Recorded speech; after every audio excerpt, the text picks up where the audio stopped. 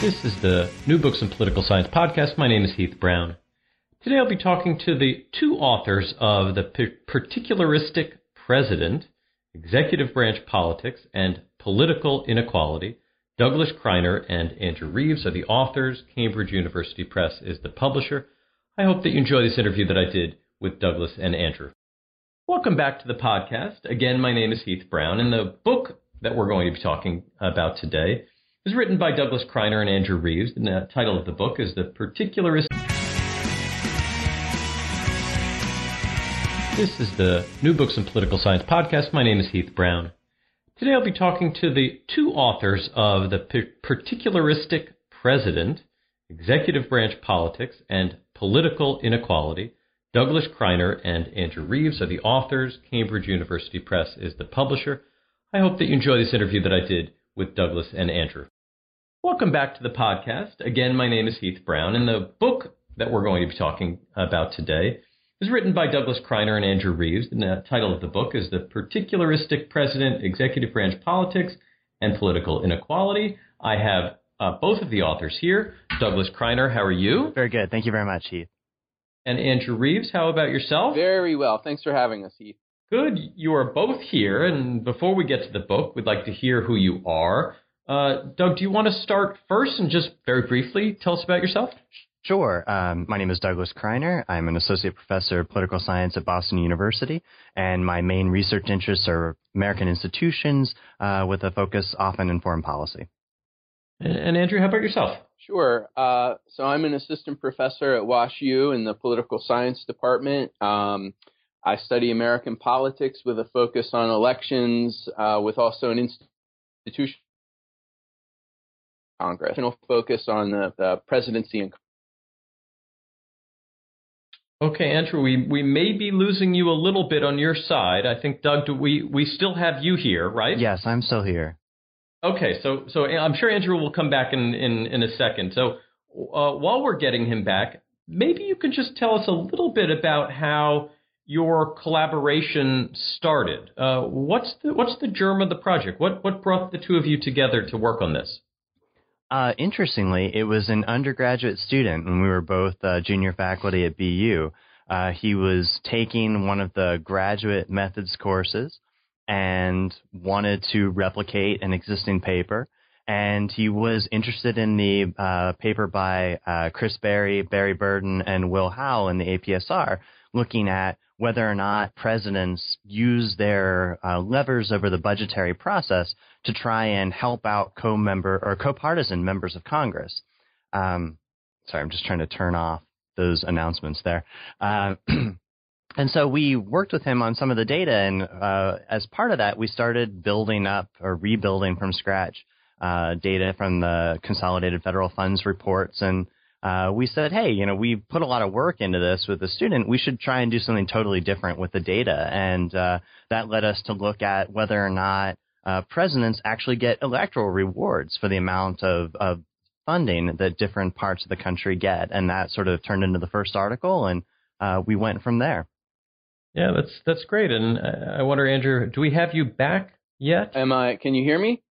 We can, Great. and it's we may have lost a little bit of your title, but we have you back to talk about what's so important about the book, which is a little bit of the title. And maybe before we actually get to the title, you can describe for me just a little bit about the universalistic presidency and a little bit sort of the counterpoint that the book is about. So who has argued for this other view of the presidency, the view that in many ways your book is trying to criticize in a certain way? So tell us about that other side of the debate. Yeah, Doug and I both believe that there is a lot of truth in this idea of a universalistic president. And that is the vision of the presidency in a popular sense that begins with people like Theodore Roosevelt, continues with Woodrow Wilson and Franklin Roosevelt. This idea that the president is the people's representative and provides a counterbalance to the parochial interests that members of Congress have. And this is reflected in how we as scholars think about the presidency. When we think about what we hold the president accountable for, we often argue that these are big, broad national things like the state of the national economy or whether we're at war or not. So Doug and I, while we believe that many aspects of the universalistic president are true, we in our book argue that there's this other conception which we have, which is the particularistic president. And Doug, what about this opposing view? Essentially, the presidents are more particularistic than universalistic. Which of the aspects of the standard argument do you guys disagree with most? What's sort of the lever in to say, wait a second, there's something that's not quite right that needs to be tested? Well, I think a lot of it, to pick up on what Andrew was saying about electoral incentives, sort of begins there. One of the reasons that TR, or Woodrow Wilson, sort of started to put forward this idea is that the president and the vice president are the only actors in our system who have the entire nation as a constituency. And so sort of logically, it makes sense that, all right, whether you think presidents care a tremendous amount about election, re-election, being succeeded by another member of their party or not, even if they do, right, that their incentives are going to look a lot different than the incentives that drive members of Congress who represent both the country, but most directly a pretty narrow geographic constituency. We just argue that that's fundamentally wrong. The scholarship on the Electoral College has always talked about campaigns, right? Presidents spend all of their time, they spend all of their energy, they spend all of their resources, as do their opponents, in these handful of states and key parts of those states even, where the election is going to be decided. And we want to know, all right, after the last piece of confetti at the inaugural parade falls, do presidents continue to behave, or are their actions driven and affected by these sort of weird electoral incentives that our system creates, or are they more universalistic people who are concerned first, foremost, and even solely in the strongest account by what's in the interests of the nation as a whole? So, Andrew, I think there's lots of ways that you build this argument empirically, and I'd like to talk about those. But before, would you tell us a little bit about what Cheney's list was and what this is all about? Anything involving Dick Cheney is always interesting. So what was Cheney's list, and how does it relate to the story that you tell in the book? Sure. So one of the areas that we look at are base closings. And so in the 1990s, you have a case where the executive branch decides that they are going to take over decisions about base closings. In the past, it had been a congressional prerogative that had been decided by commissions. That changes when Dick Cheney, who at the time is Secretary of Defense, says, you know what, this prerogative belongs to the executive branch. And so he develops a list of recommended base closures. And I'll hand this over to Doug because he focused on this analysis in the book. So I'll let him finish telling this particular aspect. Yeah. So Doug, tell us more. Sure. I was just thinking it's kind of funny having just seen on House of Cards, we're sort of familiar with the Brat Commission. And this is, like Andrew said, that one little interlude, right? There had been the first Brat Commission, in which there was this independent group that was making these sorts of decisions, and it was a one and done deal. And then Cheney decides that this sort of thing, this is Congress taking away stuff that really is within the prerogative of the executive branch, and so they submit this list. And it becomes a real object of political controversy. Democrats look at it and they cry foul. They say, look, you are concentrating these base closures. They're coming overwhelmingly from Democratic districts. And that's true. You can just look at it. Republicans on the flip side say, well, yeah, because Democrats have controlled the House for so long at this point that, you have put as many bases into your district as you could, and you shunted us as the minority. And so what we're able to do is to look at some data on where the bases were, and we can control for some districts having more districts than, some districts having more military bases than others. And we're able to see, how do the political characteristics of each district influence the probability of it being targeted for a major base closure, controlling for sort of the underlying distribution of bases across the country. And what we find are Democratic districts are overwhelmingly targeted, while Republican ones are protected. We even also find that there's one exception to that. Democratic districts in swing states are pretty insulated. So in parts of the country that overwhelmingly vote Democratic, represented by Democrats, they pay the disproportionate share of the pain. And what's really interesting about it is that both the Secretary of Defense and the President himself flatly denied that these sorts of calculations, partisan or electoral, entered into their decision making. And maybe it was an implicit bias, but the numbers are pretty clear. Now, Andrew, this I think maybe from some perspectives would say, well, that's that isn't terribly surprising that something like that might be made in this kind of very hyper-political way related to electoral factors. But you also study some other presidential decisions that most people would say should never be politicized, and including decisions about disaster recovery. I wonder if you could tell us just a little bit about that analysis and what you expected to find and ultimately what you did find about the relationship between these political factors and where presidents have spent disaster relief funds. Absolutely. One of the things that Doug and I try to do in the book is look at a number of different contexts where presidential particularism might be influential. And of course, as I'm sure we'll talk about, one of the main areas is federal spending.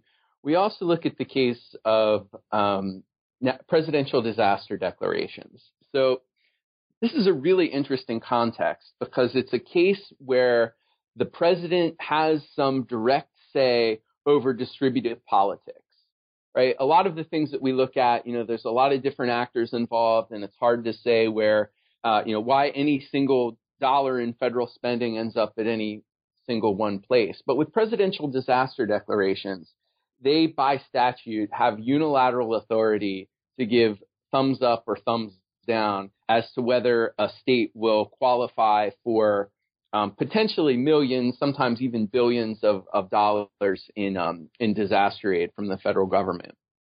So we looked at this case because there's a strong expectation here of universalism.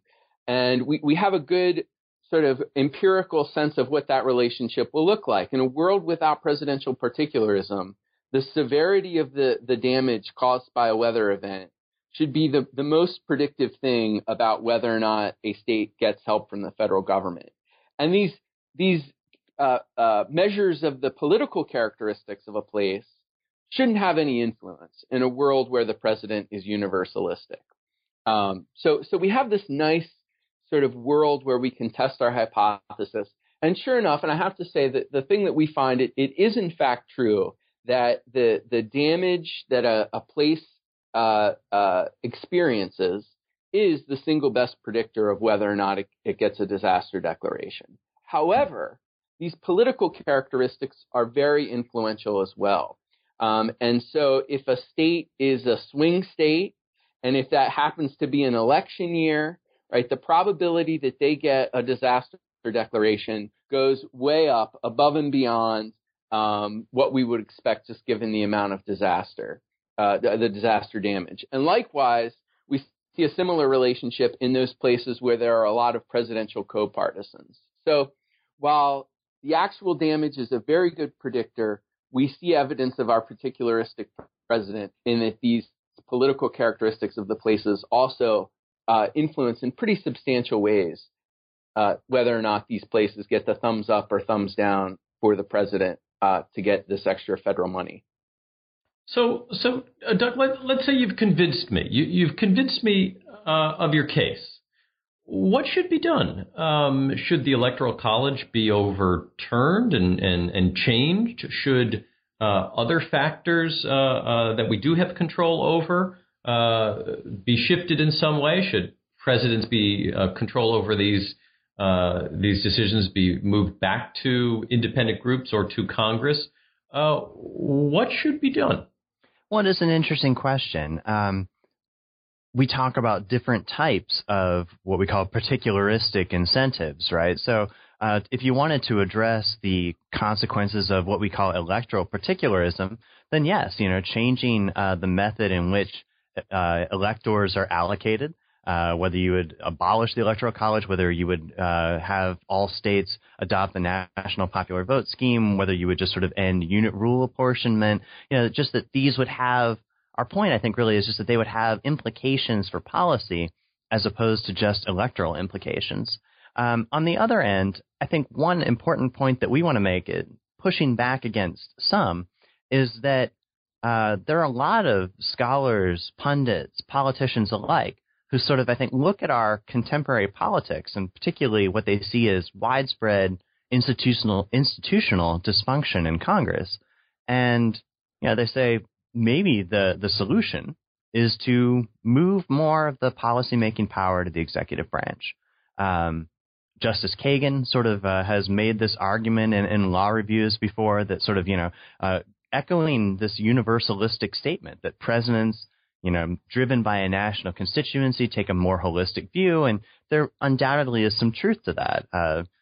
Even Mann and Ornstein in their most recent book acknowledge that given how far off the wagon Congress has fallen, it might make sense to delegate a little bit more power to the president. But I think that we sort of take a fundamentally conservative view here and say, look before you leap. What would the consequence be of shifting more authority, especially over programmatic implementation from the legislative branch to the executive branch? And I think that there might even be some normative positives to that, but we shouldn't kid ourselves in thinking that politics will necessarily be less parochial than they were before, just that the parochial incentives are going to, and the resulting inequalities in the distributions of various federal assets are going to reflect the president's political imperatives more so than those of members of Congress.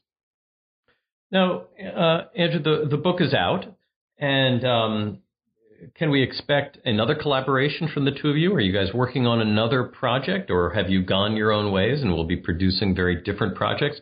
Tell us about your next step in your research career.